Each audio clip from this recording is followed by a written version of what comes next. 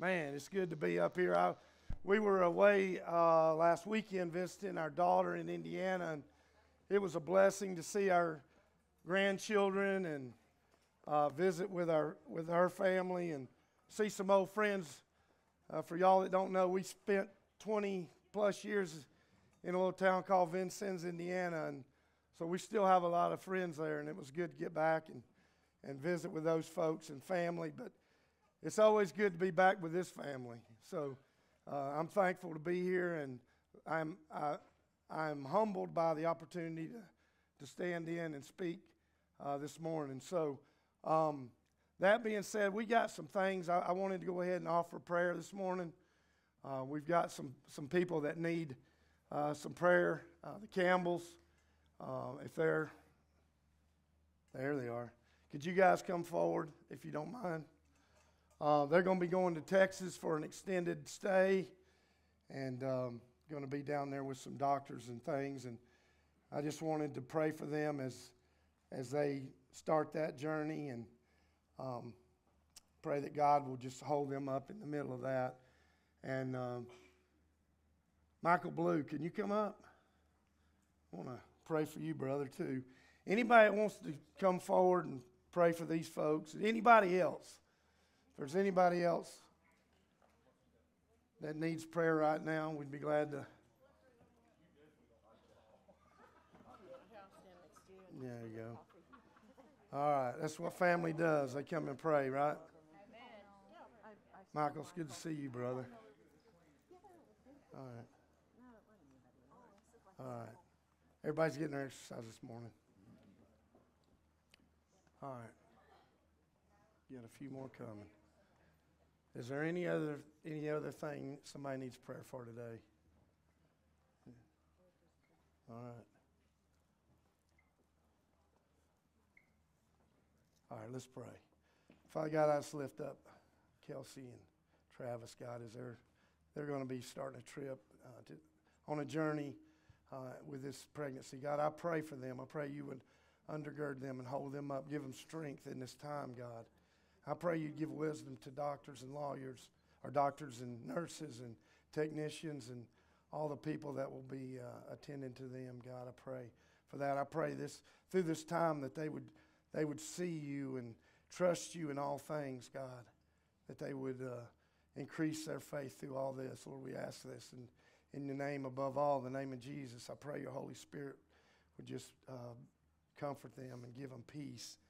Lord, we pray for understanding in these trials, God, in these storms. We ask that. I just want to thank you for my brother Michael Blue being here with us, God. I'm just thankful that you've done a work in his life, and I pray you'd continue to do that. I pray you'd continue just to hold him up in the middle of this, God, and just help him see the purpose that you have for him in his life.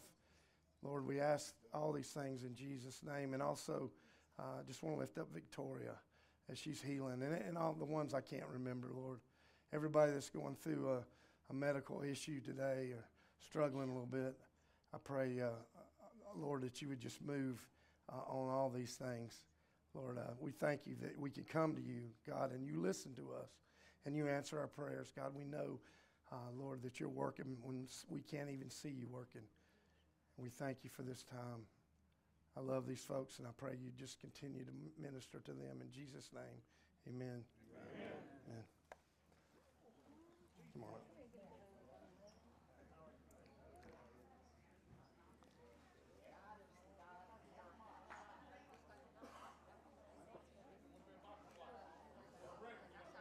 You're going to be at the end. Yep. Yep.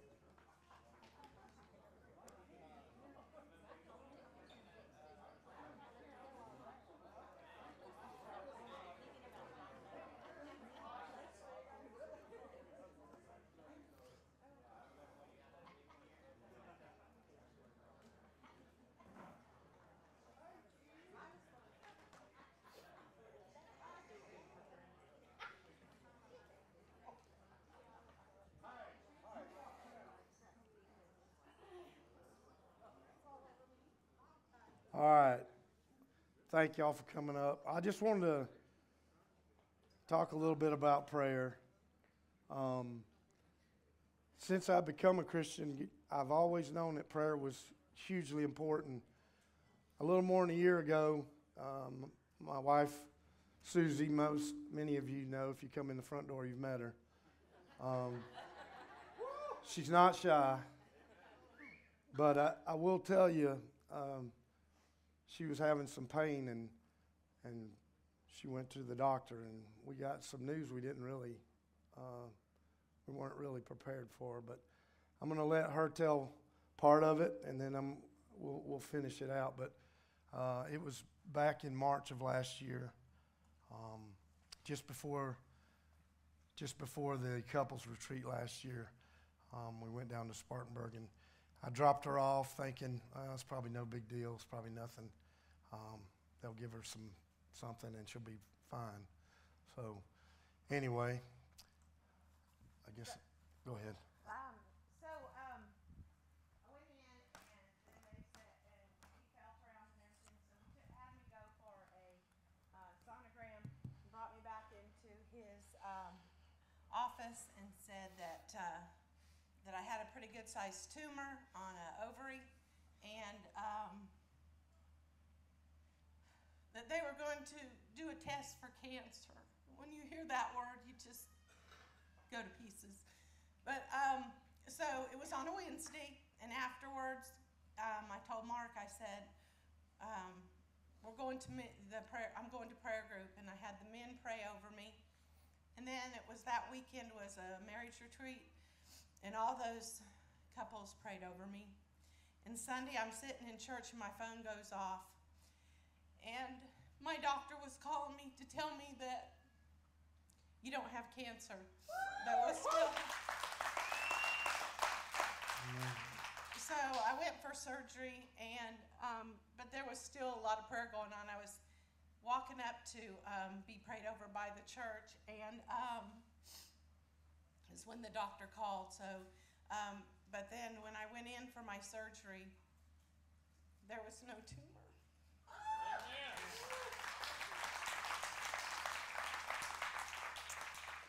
So I'll let you tell what the doctor said. I don't know why God answers prayers like that sometimes. You know, when we got that news, I said, Lord, whatever door we got to go through, we'll do it. And I know you'll carry us. And but I told the Lord that Wednesday night when Susie came up here and the men prayed over her, and I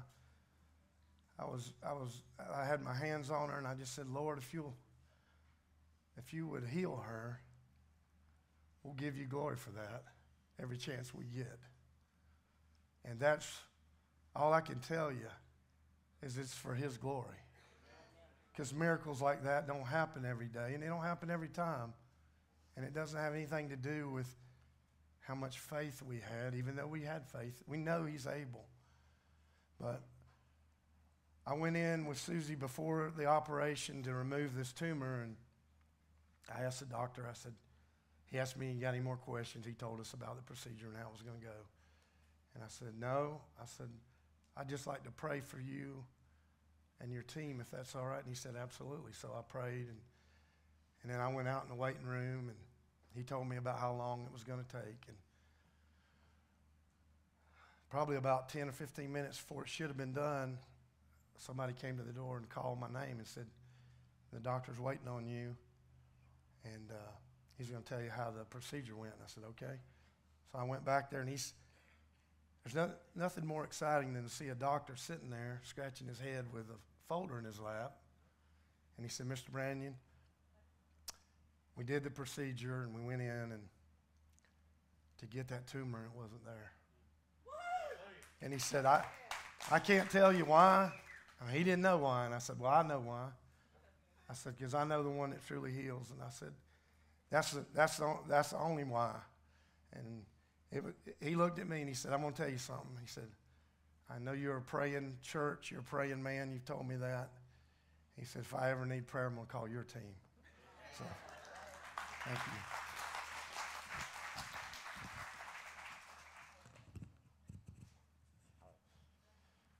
I feel really humbled to be here. especially as I look back over my life, and I appreciate Josh singing. I requested that song, There Was Jesus. It's one of my favorite songs because if I look back through my life, I have no doubt that he was always there. And he was always there, even when I wasn't even looking for him. And I wasn't even pursuing him in any way. And I wasn't trying to have a relationship with him. I didn't even understand what that was about. So several months ago, the Lord just started impressing upon me about following him and really what that looks like, to follow Christ. I don't know how you are, but by nature, I'm not a great follower. I remember even in elementary school, I wanted to be up on the front line. Man, I didn't want to be in line. But that's not exactly how things work in the kingdom. I really don't like the term Christian. I'm sorry. Hope that doesn't offend anyone. I think it's extremely watered down in today's culture. Anywhere in the Bible Belt that you might exist, everybody's a Christian, right? All your neighbors. I just heard Francis Chan talking about, he spent most of his career, if you ever listen to Francis Chan, out in California. He said, at least in California, they tell you they don't even like Jesus. We're not a Christian. They'll tell you the truth. But it seems like everybody in this part of the country and in the United States, we're a Christian nation. The problem with that is we don't look much like Christ. And that's the issue. Because if you're a Christian, you're like Brandon says, you're supposed to be a little Christ. You're supposed to look like Christ. You're supposed to act like Christ, talk like Christ, think like Christ. But unfortunately, the church looks a lot like the world in so many ways, and it breaks my heart. And I'm guilty. I'm guilty. I just want you to know, don't be offended today. I'm preaching to me. If there's something for you, please get it. But I'm preaching to Mark today. Because I prefer the term Christ follower. I think it's more appropriate. In the Bible, Christ talks a lot about, he invites people to follow him. And just like in the church, some of them followed for a while and then they flaked out and they were gone. Now, if they were in need of a meal and he had some loaves and fishes, they'd show up for that. The truth of the matter is, do we want to follow Christ or do you just want to enjoy his things? And I've been that guy that just really wanted to enjoy his things. But I think if we're really following Christ, we will become more like him. If we're truly in pursuit of following him and looking at how he study his word and look at how he spoke and how he acted and how he served. The main word is serve. There's a song that says you're going to have to serve somebody.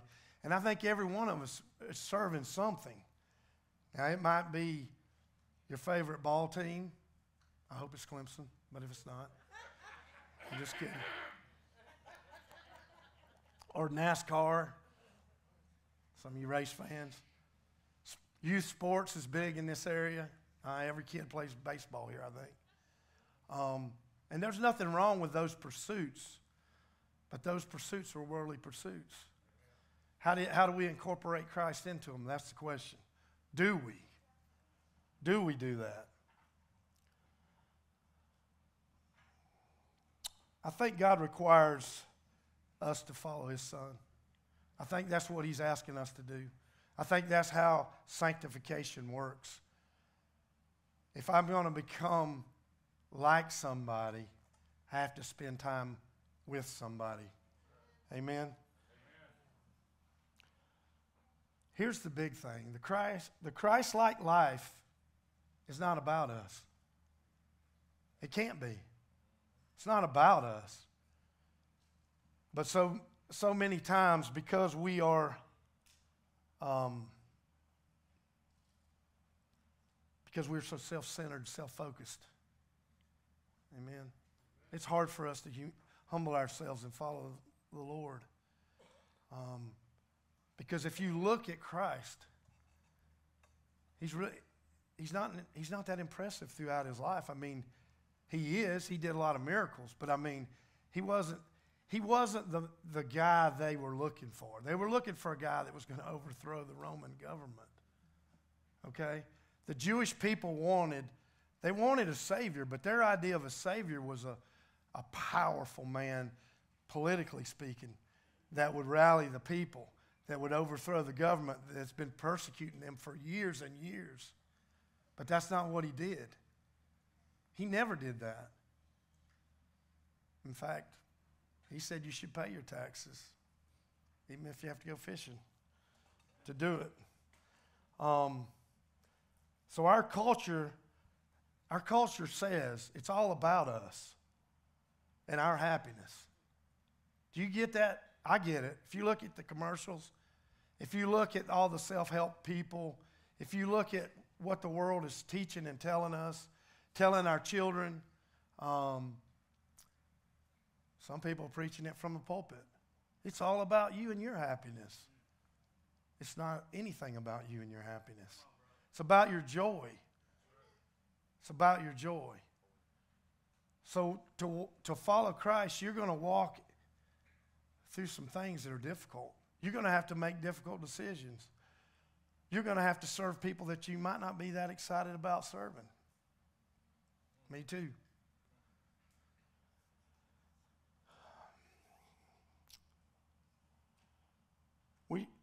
We should not get all we want in this life. In fact, every time I think I'm getting ahead, I start thinking about Christ less and how God's taking care of me and supplying for my needs. I start thinking I'm self-reliant, right? That's what we're taught to be, self-reliant. You agree? Pull our own bootstraps up and take care of ourselves. Susie and I have been going through a difficult time, a little bit difficult time financially, and it just is what it is. You know, I started a new job last year, and I'm on commission, and so I'm at the mercy of my sales. And let's just say we're not exactly where I thought I'd be, but I'm exactly where God knew I'd be. Amen. You know, I remembered when I moved here from Vincennes, Indiana, and I had this crazy notion of transferring with a job that I was fairly successful in Indiana with a company in sales. And the problem with that, you don't take any clients with you. Got to leave them in Indiana, Illinois, Kentucky. And I moved down here and I thought, man, I'm really good. This is going to be easy. Everything. I'm in the South. I'm in my element. I remember thinking of just how successful I was going to be. You know, and it didn't work out that way. Now, God wanted me here. I don't have any doubt. God opened all the doors to get me to move here, back home. And I was excited about that, to come back and meet old friends again and be around this area that I grew up in from age 3 to 22. But let's just say my career didn't work out exactly as I planned. And about a year and a half into it, in a company I'd been with for over 12 years, they asked me to leave. And they should have, because I didn't generate the sales they needed to keep me on. So I remember being kind of bitter about that and just saying, Lord, why'd you even move me back here? You know, because I'm mad. Because it's his fault now. You know, I don't have a job. I'm 50, whatever it was, 51, 52 years old. And I'm like, I just wish I'd have stayed in Indiana. I remember thinking that. I just wish I'd have stayed in Indiana. And the Lord told me, he said, yeah, you'd be planning your next vacation, and you wouldn't be dependent on me. I said, Lord, forgive me. You're right. He was exactly right. And that's why I needed to learn that lesson. I remember thinking everybody could find a job until I had to stand in an unemployment line. That humbled me, and I needed that. But that's what following Christ is all about. We have to go through these storms and these valleys. whatever it is, whether it's financial or health, whatever it is, emotional. These valleys are where we look to our source. These valleys are they're fertile valleys. They're where we grow. They're where we learn to follow Christ. Because when you're there, you have to. And that's a good thing. When I think back of the 3 years that Christ led on this earth, the disciples, and he showed them about how to serve and how to care for people and have compassion for people, how to take care of people, how to love people. People that weren't lovable, people that were outcast. I think it took them a while to get it. It takes us a while to get it, guys. It's hard to truly understand what it means to follow Christ.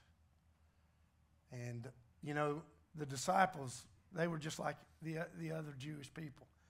They were looking for that Savior that was going to conquer and take over the world. And that's just not the way Christ came to do it. So number one, let's talk about following. What does that mean? What does following mean in terms of our Christian walk? Do you want to die? Because that's really what it means. You have to die to follow Christ. Because it's essential to follow Christ. We must be dead to self. Our self keeps getting in the way of our walk. Amen. Is it just me? Does your self get in the way of your walk? It's easy to talk about Christ and how awesome that he is. And he is. He is. When we lay our life down at the cross and say, I'm going to follow you, Lord. I'm laying all my old stuff down. This is not me anymore. And our mind starts becoming renewed. And things start to change. But our flesh, Paul calls it, just keeps creeping up. And it keeps trying to nudge that spirit out and hindering the Spirit's movement in our lives. We go through that. We go through that all the time. I go through that. I still argue with my wife, and she's awesome. But I still argue with her because of myself. I want what I want, and she's not being reasonable, right? Did God tell me that my wife needed to be reasonable? No, he didn't. He said, you need to love her. You need to love her because I love her. And she's my daughter. And that makes her your wife and sister, right? And sister in Christ, yeah. Amen. We need to study Christ's example of humility. I don't know of another man that would let people that he could take out like that spit in his face, curse him, smack him. I don't know about most men, but have you ever been smacked in the face by another man? I don't know how much more degrading that could be. And the problem is just flat submission. Submission. I'm in men's ministry here, and I deal with things, and I remember I've heard over and over, and myself too. That sin just keeps bugging me, keeps creeping up on me, keeps getting me. And it's easy to quote, resist the devil and he will flee from you, right? But right before that it says submit to God. Amen. So you got to do that part so the resistance part can come in.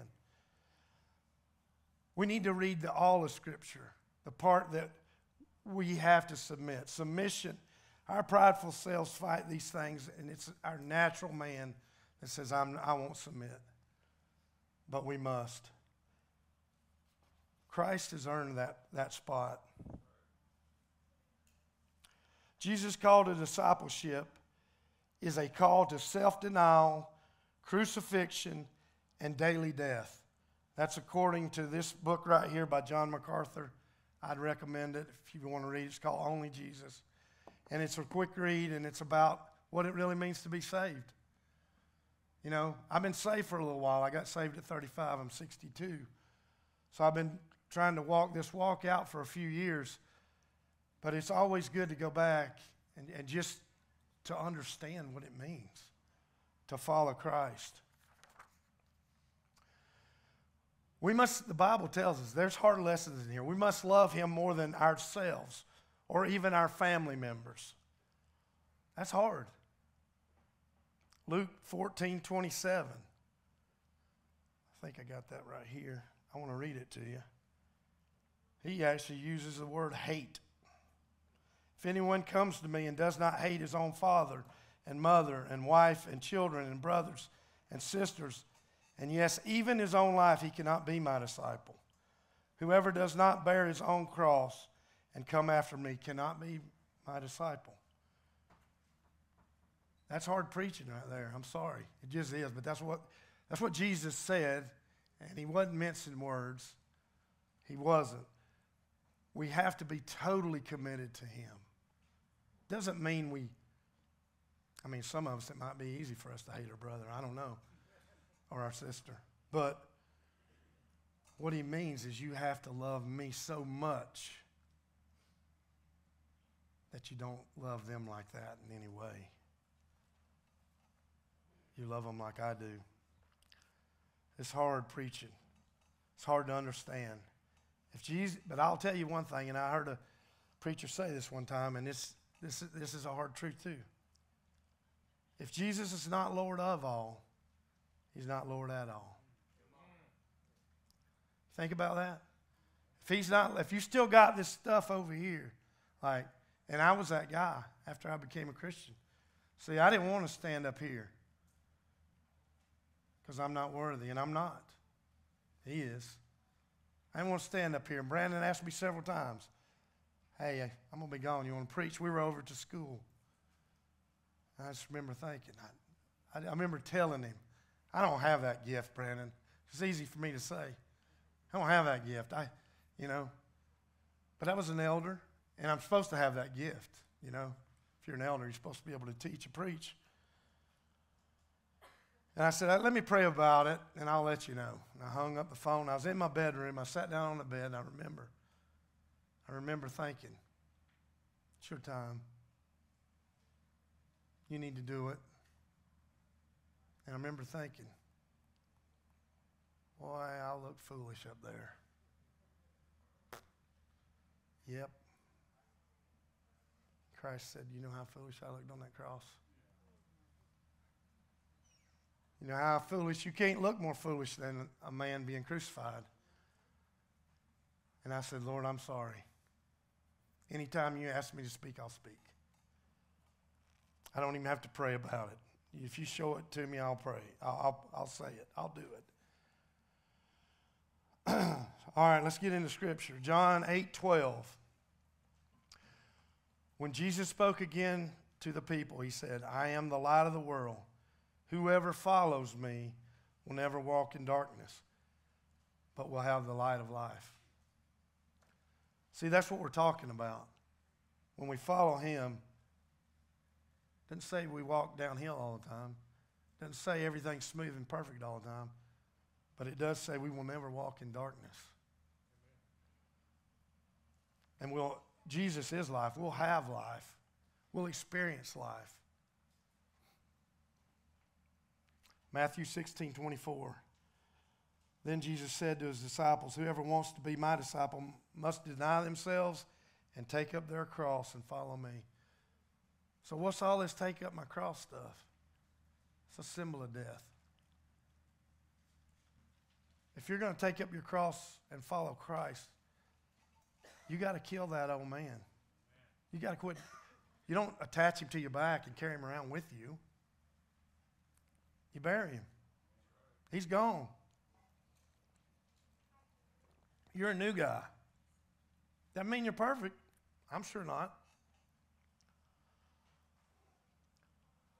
So where in the world are we being told to deny ourselves anything? Or take up our cross and follow? If we will die to ourselves, we're in a place to follow. That's what puts us in that place where we can. I'm going to give you a little bit of my testimony. Cliff Notes version. I grew up in church right over here in Gownsville. We were there every Sunday morning, Sunday night, and Wednesday.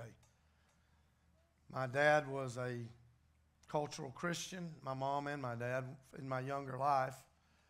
Their life didn't look much like the church life through the week, but when I was about 13 years old, the church hosted an event called a Lay Renewal Weekend. I don't know if y'all are old enough to remember any of those, but it was a movement where people came from other churches, they gave their testimony, and it was kind of a revival, so to speak.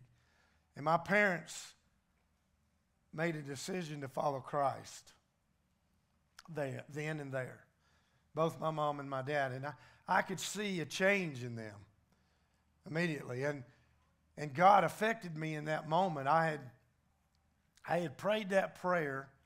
See, I'm going to tell you about learning about lordship. That's what I want to talk to you about, lordship versus Savior. There's a difference. When I was 12, I was at Marietta Baptist Camp. I don't even think it's there anymore. But it was a camp that we kids went to, and I was about 12 years old. And we had this bonfire, and I went, and all these kids were getting up and throwing a stick in the fire and giving a testimony to their Christian walk and those kinds of things. And I remember sitting there thinking, I don't have anything to talk about. I don't know him. And I knew something was missing. But really what I was looking for was a Savior. You know, I didn't want to die and go to hell. Nobody wants to die and go to hell, I don't think. I hope not. But I didn't want to die and go to hell. And so I talked to my counselor when we got back from the bonfire, and he could tell something was troubling me. And I said, you know, I couldn't participate tonight. And I said, I'd really like to know what it means to be a Christian. And he did the very best. We prayed a prayer, and I got baptized. And Jesus was in my life, and God was working on my life, but I just couldn't grasp it. And I'm just like, you know, I just wanted the fire insurance. That's all I need right now. I'll run my life. I'll do what I want to do. I'm a kid. I'm going to have fun. I'm going to do things I want to do. And I lived that way for years and years. And there were times that we'd have a revival, and I'd go forward. And I know something was wrong. And I know I wasn't living right. So time went on. I got through college, and that wasn't a really good experience for me. Because I never drank in high school because I played ball. Not because of Christ. I played ball, so I didn't drink. You know, I wanted to be a good ball player. And I wasn't that good anyway. But when I went to college, I learned how to drink. You know, I got introduced to that. And the party life, and you know, you're on your own. You do whatever you want to do. And yeah, I had the sin that most men have of pornography in my life. I hope that's not a shock to you. That's the way it is. And so I was living that lifestyle. And then that wasn't bad enough, so I had to go to the oil field to work 2 summers in college in West Texas in a town called Odessa. It was an evil place. You make a lot of money, but it was an evil place. The only good thing that came out of Odessa sitting on the front row, my wife. But I was, you know, the oil field, you work hard and you play hard, and that's what we did. We worked hard and we played hard, and because you're oil field, they called us oil field trash, that's just what you did. And that's what I did. So I had met Susie the second summer I worked there, and we dated, and I worked and made money and finished college and went back out there. There weren't any jobs, and so we continued to date, and we planned to get married in about a year, and we did. And I was living this other life that she didn't know anything about. You know, she knew about the drinking and all. We did that together. But the oil field kind of tanked out, and I had to make some changes career-wise. We moved to Virginia for a while, and then I was working for chemical company. We moved to Indiana. They moved us to Indiana, and I had a sales territory there. And, man, I was doing well. You know, I was making good money. I had an expense account. I was traveling so I could just do whatever I wanted to do. And I was hanging out with my guys I work with, and we were partying it up, and we were going to the clubs. The clubs, you know which kind of clubs I'm talking about. And we were doing all that stuff. And I was district salesman of the year, man. So much business just fell in my lap that I was on top of it until the next year rolled around. And the Clean Air Act was written, and the Midwestern coal business started plummeting because of the laws. And I started losing business, and things started going south. And it was mid-September 1995, I believe. I'm in the beautiful town of Henderson, Kentucky, if you've never been there, in a hotel with my boss. And we go to dinner. I didn't think much about it. I knew things weren't going well for me, but we're all right. And he looked across the table after dinner, and he said, "Mark, I'm going to have to let you go at the end of the year." See, I built my whole world around that job. See, my plans were to work for Nalco Chemical Company till I retired, have $1.5 million in my retirement fund, and that was it. I already had it planned out. I had everything worked out. I'm like, what do you mean you're going to let me go? Did he not know I was the district salesman of the year before? He didn't care. I went back to the hotel and I called her, and she can tell you I was angry. I won't even say what I probably said on the phone. I was angry. I was hurt. And I laid down in that bed, and I could not sleep because I had no peace. Because everything I built my life on was being swept away by the end of the year. So I couldn't sleep, so I turned on the light, and there was that red Gideon Bible sitting there on that nightstand beside the hotel bed? See, I wasn't at a Billy Graham revival. I was in a hotel room in Kentucky, and I grabbed that and I opened the front page, and there was them little notepads that they write on beside in the hotel rooms. Well, they did then. I don't know. They probably got a computer now. Somebody had torn it out and written, "Have a nice day." And I wasn't. And wrote numbers 6, 24, and 26. So I said, okay, probably ought to read that. I ripped over there, and it says, "The Lord bless you and keep you. The Lord make his face to shine on you and be gracious to you." And I started falling under conviction right there. Why would God do that for me? I didn't even talk to him. I didn't care about him except on Sunday in my suit when I looked really good. And then 26 says, "The Lord turn his face toward you and give you peace." That's the priestly blessing. But it hit me like a ton of bricks because I needed peace at that moment more than I needed anything. And I told the Lord, I said, I have messed. I was in the slop with the pigs right there. That's where you got to get. I was in the slop with the pigs, and I had my Savior, Lord, my Savior, but I didn't have my Lord. I didn't understand I needed a Lord to run my life because I had already run it in the ground. And I got down on my knees beside that bed with no preacher present, and I gave my heart to the Lord Jesus Christ. And I told him I would follow him from that point on, and a ton of bricks was lifted off of my shoulders. I called my wife back and told her, I just gave my heart to the Lord.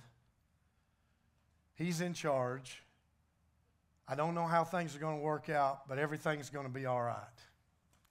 I got some stuff to tell you when I get home. And Friday I drove home, and I told my wife about my lifestyle, all of it. And I told her that if she left me, I'd understand, because I've lived this way. And I've hidden it from her. And she stuck with me. And it's been hard. And she's my greatest supporter. I just tell you all that just to tell you I had to learn to follow, because I didn't know what that meant. I had to learn to be a servant and a slave. That's the words that are used in the Bible.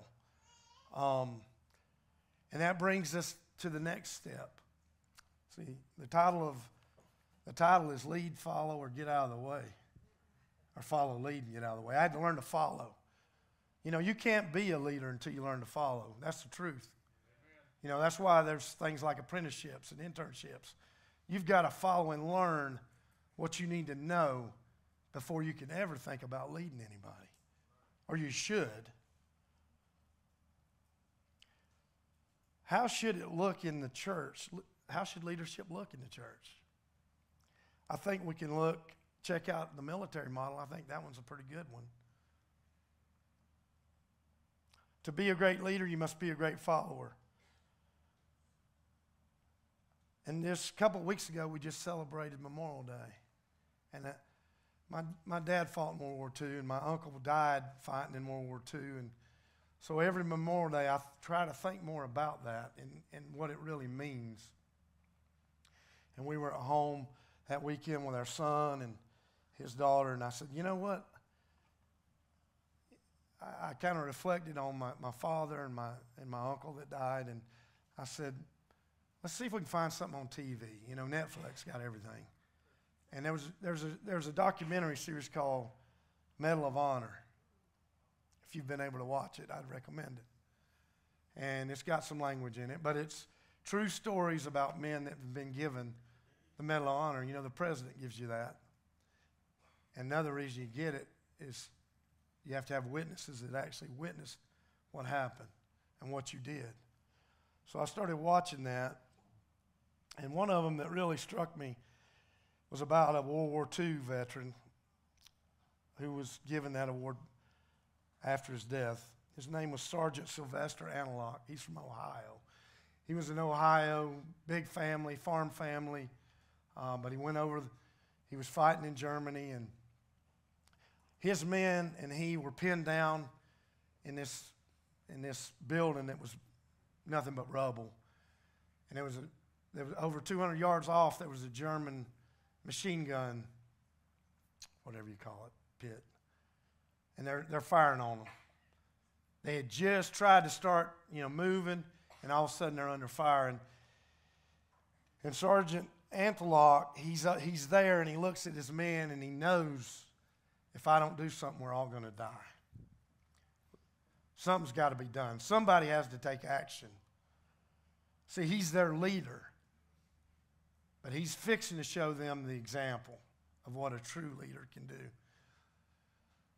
So he looks at his guys and says, cover me, and he takes off right across an open field. And he's got a .45 caliber Thompson submachine gun, and he's shooting it at them. And they're shooting right back at him. And he's running straight towards them. And he gets hit, and he goes down. Each time he gathers his helmet, kicks off his wounds, gets up, and goes again. Gets shot down again. Gets shot through the arm he's holding the machine gun with. So what does he do? Does he stay down? No. He gets it under this arm. He jumps up and starts at him again. And he finally gets there, kills 3 of them, and the other 2 surrender. I mean, amazing. Amazing. So they come and, they congregate and they get these guys. And then while they're sitting there, a couple of 100 yards off, here's some more Germans shooting at them. And he does the same thing. He gathers himself, gun under the left arm because his right arm's shot, and he takes off after him. And he gets killed. He does get killed. But that's what true leaders do. See, they don't lead from the back. They lead from the front. Christ led from the front. Christ went to the cross. The thing we should have had to do. He did that. That's what leaders do. Because just like Christ, they're not afraid of the fight. They're not afraid of the fight. That's somebody you can follow. Somebody that's not afraid of the fight. Matthew 20, 26 through 28. It shall not be so among you, but whoever would be great among you must be your servant. The Greek word is diakono. It's where we get diaconate or deacon from. And whosoever would be first among you must be your slave. Slave. Even as the Son of Man came not to be served, but to serve and give his life as a ransom for many. That's what Jesus came to do. So what do great leaders do? We can look to Christ for that example. They don't make it about themselves. Great leaders, they don't make it about themselves or their ego. Here's some things that if you want to ever aspire to be a great leader in Christ, you have to do. Nurture a Christ-like, servant-hearted character. And you ask yourself, how can I live out Christ's servant-hearted character, putting first concern for those whom I lead? We have to focus on others. You ask yourself, what else can I do to enable each person that I lead to achieve his or her full potential? See, that's what happens when you pour into people. Because it's not about you, it's about your ministry. Take responsibility for understanding. What can I do to ensure that others have understood me and I have understood them? We wouldn't have near as much conflict in our churches if we would follow these rules. As leaders, consider the individual. How can I improve the manner in which we work together by adjusting how I interact with each person? Nurture the character. How can I affirm those who are honest and truthful? And how can I better reflect Christ's love by treating everyone with honesty and dignity? Model the way. How can I make my values to be more Christ-like and live them out in front of those who I lead? Inspire a shared vision. You guys ever think much about vision? This church has to have a vision. What happens when you don't have a vision? People perish, right? How can I engage my team to build a shared vision that encourages greater levels of cooperation? Challenge the process. How can I encourage my team to continually find better ways of doing things? How many times have you heard, well, we've always done it that way? I don't make it their best way. Amen. There may be somebody in your team that knows a better way. You should listen to them. Enable others to achieve. How can I better equip and empower those whom I lead to be more easily reach and fulfill our shared vision and encourage the heart? How many times do we encourage other people that we work with? Let's encourage them. Let's be encouraging. The Bible talks an awful lot about it. How can I publicly and genuinely recognize the value of individuals and their achievements?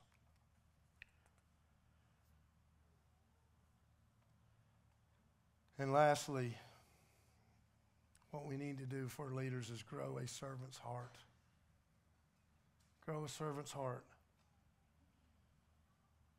We've just talked about some of what it means to have a servant's heart. We talked about Christ and how much he served and how much he cared and how much he loved and how much he sacrificed. I pray that you and I will grow a servant's heart in the coming days. I'm at that point in my life where I'm thinking a whole lot more about how I'm going to finish. Am I going to finish well? Am I going to leave? We're all going to leave a legacy. We talk about that sometimes. We're all leaving a legacy. If you're alive and you have people around you that actually know you, you're leaving a legacy. What's it going to look like? Because when they start tossing that dirt on your casket or dumping those ashes out on the ground or whatever, whichever way you decide to go out and be celebrated, I don't think it's going to matter. It's what you did for the kingdom and what you left behind and what you left behind, what that's going to do. And I just think about Christ, his death, burial, and his resurrection. He poured into Mary Magdalene. Nobody wanted to deal with her. She had, 7 demons in her? 6, 7, something like that. He cast those out. She was a woman no respectable Jewish man would hang out with. But he poured into her. And who did he talk to first after he came out of the tomb? He told her to go tell him. So you've got to go back and tell my disciples, who were hiding, by the way, afraid, to meet me 70 miles down the road. That's powerful. Jesus used women in ministry. Jesus loved women and men, and he loved guys that weren't polished. He had a bunch of fishermen, a bunch of crazy guys, right? He poured into Peter. And Peter was a knucklehead. That's why I kind of relate to that guy. You know, he was always getting angry and stuff. He's passionate. If you're passionate, you're passionate about all kinds of, you're something. Peter was passionate. You know, he's like, I'm taking this sword out. I'm gonna cut this guy's ear off. But Jesus was trying to show him that this is not how this is going down. And he already told him, you're going to deny me 3 times, right? And he said, never. You know, Jesus had to tell him to get behind me, Satan. This is not how I'm doing things. But what I love is after Jesus came back out of the grave, he's going to meet the disciples, and they're fishing again. I know how I'd be. These guys are out there fishing. Like, I've spent 3 years pouring into these guys, and they just don't get it. Now I'm resurrected. We're ready to go. I already told him I'm building my church on you, and he's out there with my guys, and they're fishing. I'd be furious. Jesus was not. He cooked breakfast. Cooked breakfast for them. I don't know where he got the fish. Probably just jumped out of the water. I don't know. Showed him one more time that he could perform another miracle for him. They hadn't been down that road once. Caught a bunch of fish again, didn't they? But they came up on the bank, and Jesus nailed Peter to the wall. I love this. He looked at Peter and he said, do you love me? Yep. Sure. Yep. Feed my sheep. Ask him 3 times. It's not a coincidence. Peter was getting nailed every time. But those guys, those 11 guys, they all died for what they believed in. Jesus did pour into them. They did follow him, and they continued to follow him after he left. He said, I'll leave a comforter for you. We can't walk this walk without the Holy Spirit, guys. We just can't. We could try to be good, and we can say we're going to follow Christ, but the only way we can do it is with the power that he left us to do it with. I'm getting ready to close this thing out. I appreciate your time this morning. I hope you understand what it means to follow Christ. I hope it makes sense. The last point, and it's a short one, is lead, follow, lead, or get out of the way. Some of us, it might just be time to get out of the way.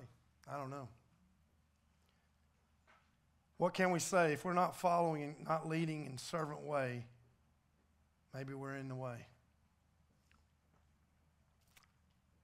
Paul tells us in 2 Thessalonians 3, 6, and 7, and this is what I'm going to leave you with. In the name of the Lord Jesus Christ, we commend you, brothers and sisters, to keep away from every believer who is idle and disruptive and does not live according to the teaching you have received from us. For you yourselves know how you ought to follow our example. Some more hard truth right there. So in conclusion, if we're not operating in the fruit of the Spirit, and we know those, we can't be used by God through Jesus to spread the gospel unless we are following his example of submission to the Father's will. I appreciate you guys listening to me this morning. I pray that we all become great followers of Jesus Christ. And I pray we never have to walk in darkness again. Amen. And I pray as we become good followers and God leads us to a place of leadership, that we will not forget how Christ led and how he loved and how he served. You guys have a great Sunday. I know we'll close out here. Let me pray, and then I think Dustin's going to come up with the team that's going on the mission trip. Father God, I just thank you for the opportunity to come and speak about following you and try to help myself understand what it means and how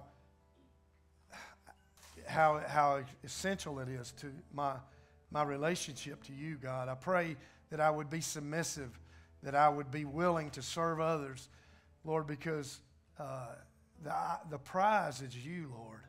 So many times we try to think about what we can get out of this world and what we need to feel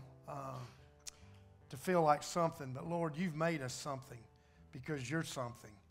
And Lord, you've done what we couldn't do. I pray, God, that you would allow us to become better leaders. And God, that we would glorify you in everything we do in our lives. Forgive us for our failures, Lord, and pick us up and help us to go again in a better way. In Jesus' name, amen.